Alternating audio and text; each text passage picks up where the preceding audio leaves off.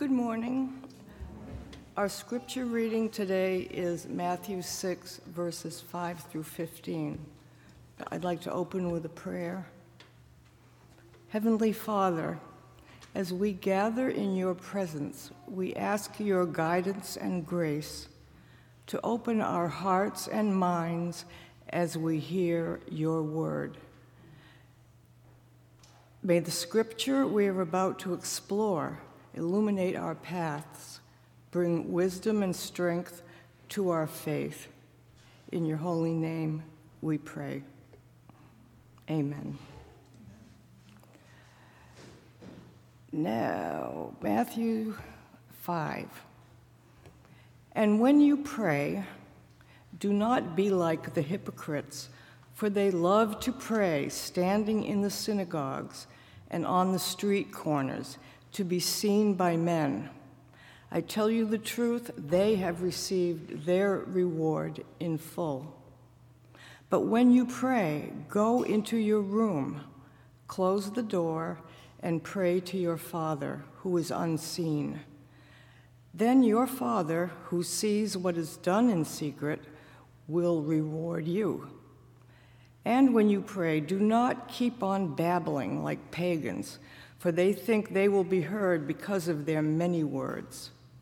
Do not be like them, for your Father knows what you need before you ask him.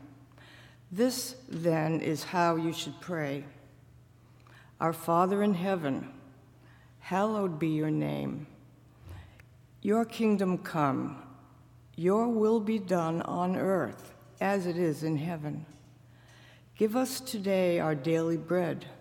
Forgive us our debts, as we also have forgiven our debtors. And lead us not into temptation, but deliver us from the evil one.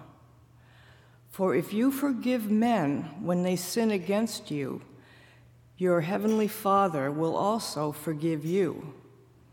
But if you do not forgive men their sins, your Father will not forgive your sins. This is the word of the Lord.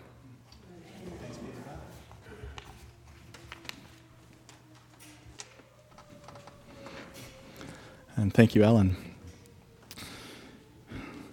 So as we think about prayer, it's hard to think of a better text to reflect on this morning than when Jesus teaches us his prayer, the Lord's Prayer. And there was a special challenge for me this week because 5 or 6 years ago, I preached a whole sermon series on the Lord's Prayer. I think it took me about 2 months to get through the Lord's Prayer. And this morning, I'm going to do it in about 15 minutes. So buckle up. We know, of course, and I mentioned this before, one service, one sermon can't change everything. It's not like this is going to be a silver bullet. But we do hope that this becomes a regular practice, and sometimes out of the ordinary public events can stimulate private devotion. We know that prayer is really in some way more about forming us than anything else. You know, we put quotes on the covers of the programs every single week that seem appropriate. Let me just read you this one from Dallas Willard. He was a philosophy professor at the University of Southern California. He died, 5 or 10 years ago.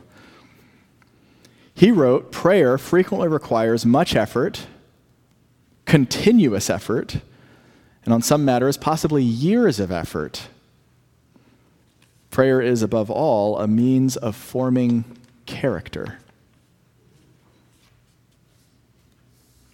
It's kind of like if you go to the gym once a year, right? What's going to happen? Not a whole lot. You'll be sore for a couple days because, man, that was a mistake, and then never again until next January 1st and next January 2nd, whenever you'll go, and then you'll decide not to again, right? If you go to the gym once a year, it's not really going to change you. Having one prayer service a year is, we know. But if you go to the gym every day for a year, what's going to happen? You will be a different person. In fact, if you go to the gym one day a year and do a 3-hour workout, fine. But if you go to the gym just 15 minutes a day, every day for a year, It will transform you far more. Because prayer at its heart has more to do with how it forms and transforms us than anything else. I think this is part of the reason, many of us feel guilty about prayer, and I think it's because we misunderstand this one fact. We feel we don't pray enough, we don't pray the right prayer, it's awkward, I get distracted, I finally get up early, I didn't hit snooze, and I'm going to sit down and I'm going to pray, and 30 seconds later, I'm thinking about something completely different. The early Puritan settlers in the U.S. and America had this amazing little phrase to help us through moments of that. They simply said, pray until you pray. Pray until you pray. In other words, they experienced the same thing, and they didn't even have Instagram to look at as soon as they woke up, and yet because there's something in the human condition that we get distracted, and they knew that in those moments when we don't feel like we're praying good enough, or we're not praying enough, or we're not, just keep at it. Pray until you find yourself praying. This morning, I just want to spend a little bit of time thinking about the Lord's Prayer. I had mentioned to you earlier the structure, the wow, thanks, sorry, please structure that can help. Some people find it helpful just to cycle through words, and that helps them to organize their prayers. Some people find it helpful just to pray through the Lord's Prayer. So as we think briefly about what Jesus teaches, you'll hear wow and thanks and sorry and please baked into the Lord's Prayer, as it were. We often struggle to pray. What do I pray? How do I pray? Jesus teaches us. Pray like this. It doesn't have to be long or fancy. In fact, there are people who pray long prayers just so that other people see them praying long prayers. They have their reward, Jesus says. But when you pray like this. Our Father in heaven. That's an amazing little way to start a prayer. Our Father in heaven. It teaches us that God is both intimate and transcendent. He's intimate. He's our Father. He wants to be known as personally as a father. And we've thought about this. This has come up in a couple of sermons lately. That God, as our loving Father, is a protector. He's a caregiver. He's a comforter. He's a provider. We've been emphasizing a lot lately that he's a father who, when he sees his children genuinely hurt, runs towards them. He doesn't run from them. And yet at the same time, he is both intimate and transcendent. Our Father in heaven, in the heavens. He's greater than us. He's wiser than us. We have to remind ourselves of this a lot. He knows things that we don't. So often our prayers seem to be, don't they? God, if you could just see things the way I see them. And by praying our Father in heaven, we are trusting that no, actually, he sees things that we don't. Our Father in heaven, hallowed be thy name, which is simply a way of saying, God, we want to hallow your name. We want to honor your name. That's all hallowed means. This is still actually a prayer of a child towards a father. Think about any kid at the playground. Children want to hallow their father's name. They don't use that language. On the playground, it sounds like this. My dad is the best. Or once they get a little bit older, my dad is stronger than your dad. What is that? That's hallowed be thy name. There's something in us that actually longs to answer to and to honor a God who is greater and stronger than we are. In that sense, you really can't pray, hallowed be thy name, without recognizing that God is, in fact, greater and stronger and wiser than we are. Which leads to the next phrase that Jesus teaches us, thy kingdom come, thy will be done on earth as it is in heaven. Every time I bring up this phrase, whether it's in a sermon or in a conversation or any time, it always jumps off the page to me that, and this doesn't work in Greek, but it works really well in English. Jesus teaches us to pray, thy kingdom come, thy will be done, which stands in stark contrast to my kingdom come, my will be done. There's something in prayer that is a willing submission, a loving, a joyful submission to say, God, your kingdom's coming, and I want whatever you want. And sometimes I don't want what you want, but at least I want to want what you want. This is getting like a Dr. Seuss book here. Like, God, I want to want what you want, which is a really good prayer, by the way.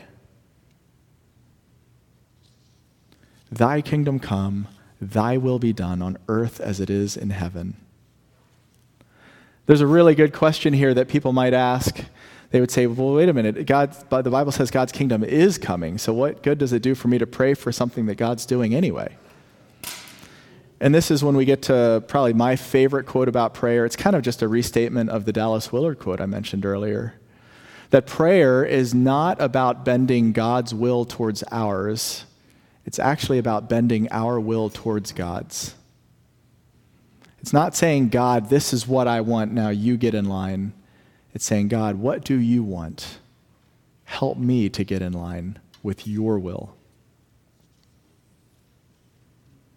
Once our wills are aligned with God, we can pray, give us this day our daily bread. This is probably the second hardest statement, at least for modern Westerners, in the Lord's Prayer. Because what we want to pray is, give us this day tomorrow's bread. And obviously Jesus doesn't just literally mean bread. That can be included. For most of us, we're not worried about putting food on the table tonight. We've got food in our fridge. But we're worried about all sorts of things tomorrow, aren't we? We want God to give us today what we need for tomorrow. And God says, I will take care of tomorrow, and I will take care of it. Let's get through today first. This is actually a great mercy of God, that he gives us today what we need for today, and then tomorrow what we need for tomorrow. It's an incredible mercy that he doesn't give us tomorrow's bread today. You know why? Because so often when we get tomorrow's bread today, we wind up losing it. And I don't mean that in the sense that you are irresponsible or maybe, but there are so many life circumstances, so many unknowns in the world. What if God gave you tomorrow's bread today, and obviously we're using bread metaphorically, and there's a fire, or you encounter thieves? There are so many ways that the things we just lose the things we have today. They rust. They rot. We experience floods. The market takes a downturn.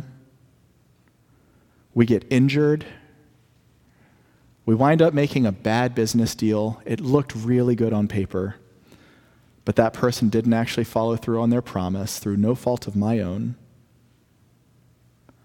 You made a bad investment, or you were in the wrong time at the wrong place and there was a drunk driver. And then it's lost. It is an act of mercy that God gives us exactly what we need for today. And tomorrow, he will give us what we need tomorrow. That's not to say you can't have enough to get through tomorrow. It's not literal. But it is to challenge each of us to accept and trust that God will give us tomorrow what we need tomorrow. Give us this day our daily bread. Forgive us our debts as we forgive our debtors. Now, obviously, again, this is a metaphor. Jesus is not talking about financial debts. He's talking about sin. And as we've mentioned already in this service, the good news about God, and this is stunning, especially in the landscape of every other religion in the world, that God gratuitously, foolishly from the outside, forgives sin.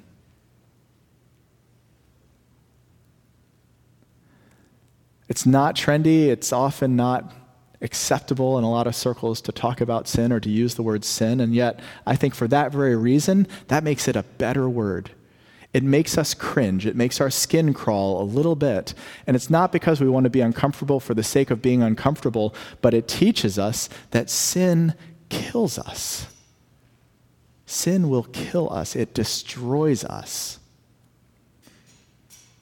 In some sense, we have to confront it.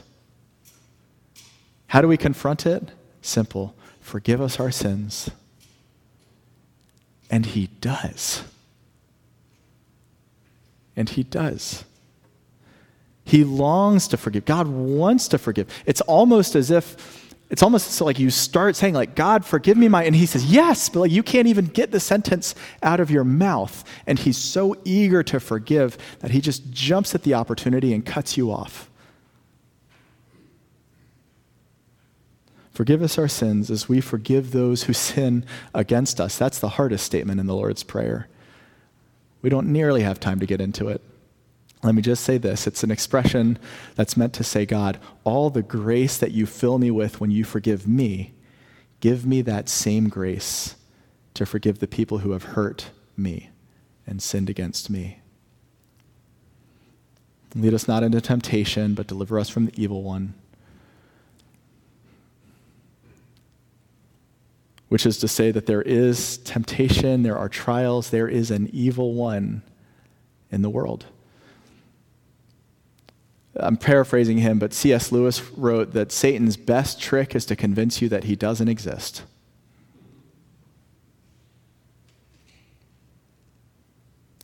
In reality, he does, and we need God by our side because on our own we're not strong enough. And God longs to shepherd us through those moments of suffering and pain and trial.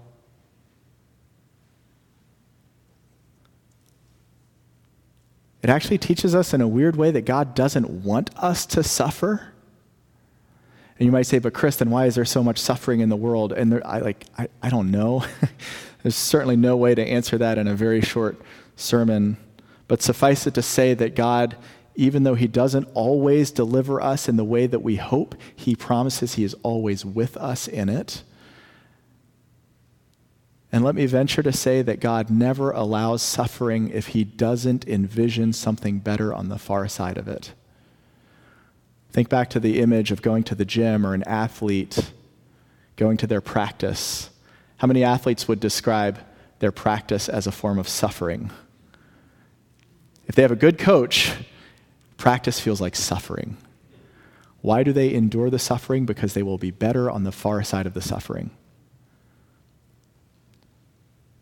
Why do we follow and walk with God even in our suffering? Even though it feels like he hasn't answered the prayer, deliver us from the evil one, I feel like I'm in the thick of it right now because God won't allow it if he doesn't have something better for you on the far side of it. If he doesn't intend to make you better through it. We don't always see how. For thine is the kingdom and the power and the glory forever and ever. Amen. Isn't it something we start with, Father in heaven, hallowed be thy name. Wow, we honor you. And we end with thine is the kingdom and the power and the glory. Thine is the kingdom. Thine is the power. Thine is the glory. We end on the same note with which we started. That all of life is for God. We don't live unto ourselves. We don't live unto our family. We don't live unto our work. We don't live unto our reputation. We live unto the honor and the glory of God.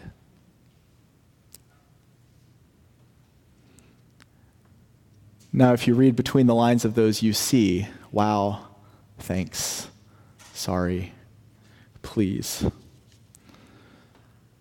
which are just essential parts of any human relationship. And as it turns out, they are essential parts of our relationship with God. And let's just close with this. This is just me restating the children's story. That if God invites us to pray some form of, wow, thanks, sorry, please. In other words, if he invites us to use the same conversations with him that we need with one another, that tells us that God longs to have a relationship with you. He's not a distant, dutiful God demanding that you check the boxes exactly as they're laid out. Dot every I, cross every T, and if you don't, will God have mercy on your soul? That's not him at all. He's a God who longs for relationship. He wants to know you. He loves you more than you can wrap your mind around. He wants you to know and receive his love and to grow in that.